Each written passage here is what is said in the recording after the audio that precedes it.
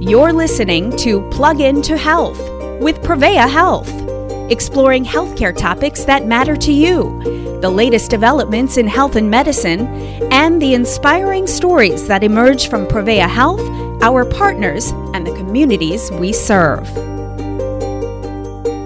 Testing was one of the first lines of defense we had available to us at the start of the COVID-19 pandemic. And nearly 2 years later, it remains critical to curbing the spread of the virus in our communities. On this episode of Plug Into Health, we're going to dive into at-home COVID testing kits. How do they work? How reliable are they? And when should you consider taking one? Dr. Ashok Rai, President and CEO of Prevea Health, is helping us answer these questions and more. So, Dr. Rai, I think the first thing I'd like to do here is kind of have you paint a picture of what COVID-19 testing looked like in the beginning of the pandemic and where we're at now.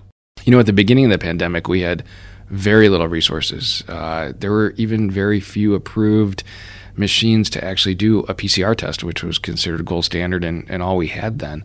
And then when they did get approved, just the supplies, the reagents necessary, we even fell short on number of swabs, which seemed like a normal thing to have today. We have to rewind back to the spring of 2020. We had testing sites without the ability to test people en masse like we can today. So I think it's completely different today. Today PCR testing is widely available in pretty much every medical laboratory. Even small physician offices with certain machines can do that and get a pretty quick turnaround. We've seen the development of other what we call nucleic amplification testing, basically small, portable, not quite PCR, not quite antigen, but a little of that out there that you can get a result in, say, 15 to 90 minutes. And then we've seen a strong proliferation around the world of antigen tests. And outside of the country, they're called lateral flow tests. And that's the equivalent of what we call our home testing right now, where, it's maybe not where we would expect our PCR testing to be, but a lot more available. So let's clarify a couple of things. First, what does it mean to have a PCR test, and how does that differ from the antigen, which is the at-home testing? So, we'll start with PCR testing and antigen testing and what's similar. How you collect the sample is pretty similar. Through a nasal swab, you don't need to have one of those, I think my kids call them the brain biopsy swabs or the nasopharyngeal swab. Just a simple nasal swab works for both tests. So pretty comfortable, not all that uncomfortable. And there's other ways to even do PCR testing with saliva as well. But pretty much how the sample is collected is the same. Now, PCR testing requires a large piece of equipment, an analyzer as we would call it, and it's really looking at genetic material and the amplification of that and detecting that to detect the virus COVID-19. It's really sensitive, which means it's pretty accurate, especially when it comes to picking up somebody who may not have symptoms yet. Early disease, PCR, definitely much better. And it can also be positive after you've recovered from COVID-19. So that's kind of creates a situation of is that person still infectious or not? Somebody who is recovered from COVID-19 can actually have a positive PCR test for up to 90 days. And that's why we don't recommend testing after recovery for 3 months. Mm-hmm. But it's that sensitive. It can really pick up, the virus, dead or alive, in somebody's nose. And then when we go to antigen testing, which we can also do in the lab, but we can also do at home. And a lot of antigen testing doesn't require a machine. Some, we could actually have machines for it too. And that's looking for a protein that is part of the virus when it's actively replicating. In other words, it's accurate if you have symptoms. You're actively infected. You've got that sore throat. You've got that fever. You've lost that smell or taste. You name your COVID symptom. That's where the at-home or the antigen testing can be really accurate. Without symptoms, it isn't all that useful. Yeah, and I want to get into more of that in just a little bit. But I think what's so crazy to me is I think of, in the beginning of the pandemic, with testing, you would see these, I pictured, the lines of cars at drive-through sites, right, going through convention halls and stadiums. And now you can literally walk into a drugstore and find a box of at-home testing kits. So that's kind of what we want to dive into a little bit more here. Let's start from the beginning of, I go and buy a package of these, okay? How do they work from the moment I open the box to, waiting for the result of the test? They're pretty simple. Let's take the one we commonly use in our household. It's very simple. There's 2 tests in a box. It really depends on what brand you buy, but that's just what we buy at our house. And swab both nostrils. There's instructions in doing that. You put a liquid onto a card, in this case 6 drops, and then you put the swab into the card. It's pretty easy. You turn it 3 times. You seal up the card and you watch it for 15 minutes. And you're watching for, 2 things. Number 1, a control slash. In other words, a dark bar under control, which means that it's working. And then hopefully you don't see a second slash, which means you're positive. I think the easiest thing that we're probably the most used to that I can compare this to is a pregnancy test. Sure. Works very similar technology. And it's really a flow of liquid down a lateral test. That's why in Europe you'll hear it called lateral flow testing. In America we call it home antigen testing, but it's essentially a lateral flow test that is detecting a protein which is given off from somebody who's actively infected with COVID-19. And so you actually you swab your own nostrils, both nostrils, and then you put it on that card where that fluid is that you've put the drops on. And how long does it take to get a result? Accurately, 15 minutes is what you should be waiting for. But once again, every single home test is different. Some run in 15-minute increments. Others may run in different time increments. But it's usually, I'd say, under 30 minutes. It's why they call it a rapid test. Mm-hmm. So in 15 minutes, if somebody has actively replicating virus in them. Likely they have symptoms, but they could be asymptomatic and just not displaying symptoms at this time. And that's where the accuracy comes in. Okay. So, and you talked a little bit about that, about the difference between the PCR and the antigen or the at-home testing kit. So first question I have here is, if you have symptoms, but you have a negative at-home test, is that cause to go still for a PCR test? I think most definitely. If you still have symptoms, once again, the antigen test doesn't always pick up disease. The PCR is much better at it. So if you're symptomatic, you have any one of those typical COVID symptoms, and you do an at-home test and it's negative, that doesn't mean you're done. It definitely means you need to go to a healthcare provider and get a PCR test, because that's where the accuracy is going to come in. So I guess the best way to look at it is an at-home test is really useful if it's positive. If it's negative, it usually requires a next step, which could, depending on what you're using it for, if you're using it because you have symptoms, it's another, go for a PCR. If you're using it just to screen people, I want to make sure that so-and-so doesn't have COVID, a single negative antigen test is not really all that accurate. But you can improve its accuracy by doing 2 to 3 in a week to make sure somebody doesn't have COVID that doesn't have symptoms. If I'm watching that test and I see it's positive, what are my next steps? Well, number 1, it's doing what we all should be doing, is isolating away from everybody for 10 days. That includes family that you live with, staying in your own room, not sharing a bathroom, masking within the house, all the isolation techniques that we've talked about. Informing those that you've been in close contact with that they need to be tested. And if they don't have symptoms, they may need a PCR test, maybe 3 to 5 days after they've been exposed to you. So it's really important that the first thing you do is prevent the spread of COVID-19. And secondly, it's also caring about you. In March of 2020, if you were positive, we would just watch you very carefully, maybe check your oxygen saturations every so often, but we didn't have treatment.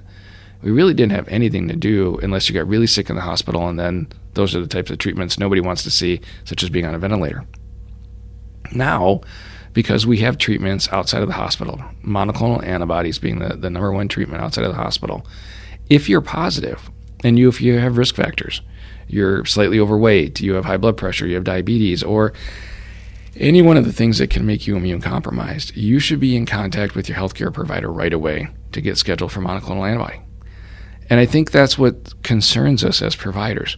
We want more testing. We want people to know they're positive and to be able to isolate. But we worry that there's people out there that we have treatment for that might not contact us.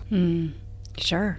So, and really, this kind of testing could lead you to getting treatment earlier, which I imagine is a much better scenario. Yeah, the minute that we can get you monoclonal antibody, the earlier the better. So if you're somebody with high risk factors and you're 2 days in, if we get you in for day 3, that really reduces the chance of this progressing to the point, because you have risk factors, of needing oxygen or winding up in the hospital or, even dying. There's a lot of things that monoclonal antibodies can help with. They don't 100% prevent any of those downstream negative things, but they definitely prevent a lot of it. It's not 100% though. Is there any responsibility on me as an individual if I have a positive at-home test that I need to report that to public health somehow? And why might that be important? That's something that I think the United States does not have the right infrastructure for, that really needs to be discussed. Ideally, yes, we would want to know, because knowing what disease activity is within an area is very important. It kind of, for some cases, school systems make decisions around mitigation, masking, for example, based on case activity. Well, if all of a sudden 25% of case activity is not being reported because it's being done at home, we don't have an accurate picture. Or maybe there's a new variant about us, such as what we're seeing with Omicron outside of the country and now within the country. And being able to track its prevalence and its spread, if, once again, 25 to 30% of testing all of a sudden is at home, it's going to be pretty difficult to do that. So I think there's a lot that needs to be done. Number one, I think it's great that we're expanding testing. I don't want to downplay that in any way, but we need other aspects of, what do you do when you're positive, and a lot of education out there, and hopefully a public health infrastructure that can take that data in. Mm-hmm. Let's talk a little bit about when I should consider taking an at-home test. Honestly, the first thing that my mind goes to is holidays and gatherings. Other scenarios? Probably the biggest scenario before we get into like holidays and gatherings is I have symptoms. And instead of leaving the house and exposing everybody, grabbing an at-home test and seeing if you have COVID or not. The prevalence of the Delta variant, and it looks like the prevalence of the Omicron variant, there's a good chance if you're vaccinated but not boosted, and you've been in a high-risk situation, in a room where people aren't masking and you don't know who's got it, who doesn't, who's vaccinated, who's not, say a public event, and then all of a sudden 2 days later you've got the sniffles or you got a headache or a sore throat. You grab that at-home test and test yourself before you leave the house and expose people. Mm-hmm. So I think that's the number one use. When it comes to the holidays, we want people to gather. Nobody wants, people to be alone, but let's do it safely. The number one thing that we would say is make sure everybody in that room is vaccinated and boosted, especially those are high risk. Our grandmas, our grandparents, our parents, anybody who's high risk in that situation. And then, I think at-home testing has a purpose, but a single at-home test as you're walking in the door, probably not good enough. But maybe an at-home test 48 hours or 72 hours and then, grabbing another one right before you go in, that'll increase our chances of finding something who's positive. It's not going to be perfect. Nothing in COVID-19 has been perfect. Mm-hmm. But finding that one person before they walk in the door that could be positive and is positive and preventing spreading it in a high-risk environment, such as a holiday gathering, not a bad idea. Mm-hmm. Let's talk a little bit about the accessibility of at-home testing kits. Is it tough to find them available? It kind of depends. I think early on, let's just take the Abbott test. It's called Binax. It was pretty easy to find. Then they stopped making them because they thought, they didn't need them anymore. Then they had to ramp up production, and now you can find them depending on which, store you go to. Some have them, some don't. They're probably not as easy to get as they should be, and they're not as cheap as they should be. If we really want people to test a lot, say we want people to take 2 to 3 tests before the holidays going into them, which is not a bad thing.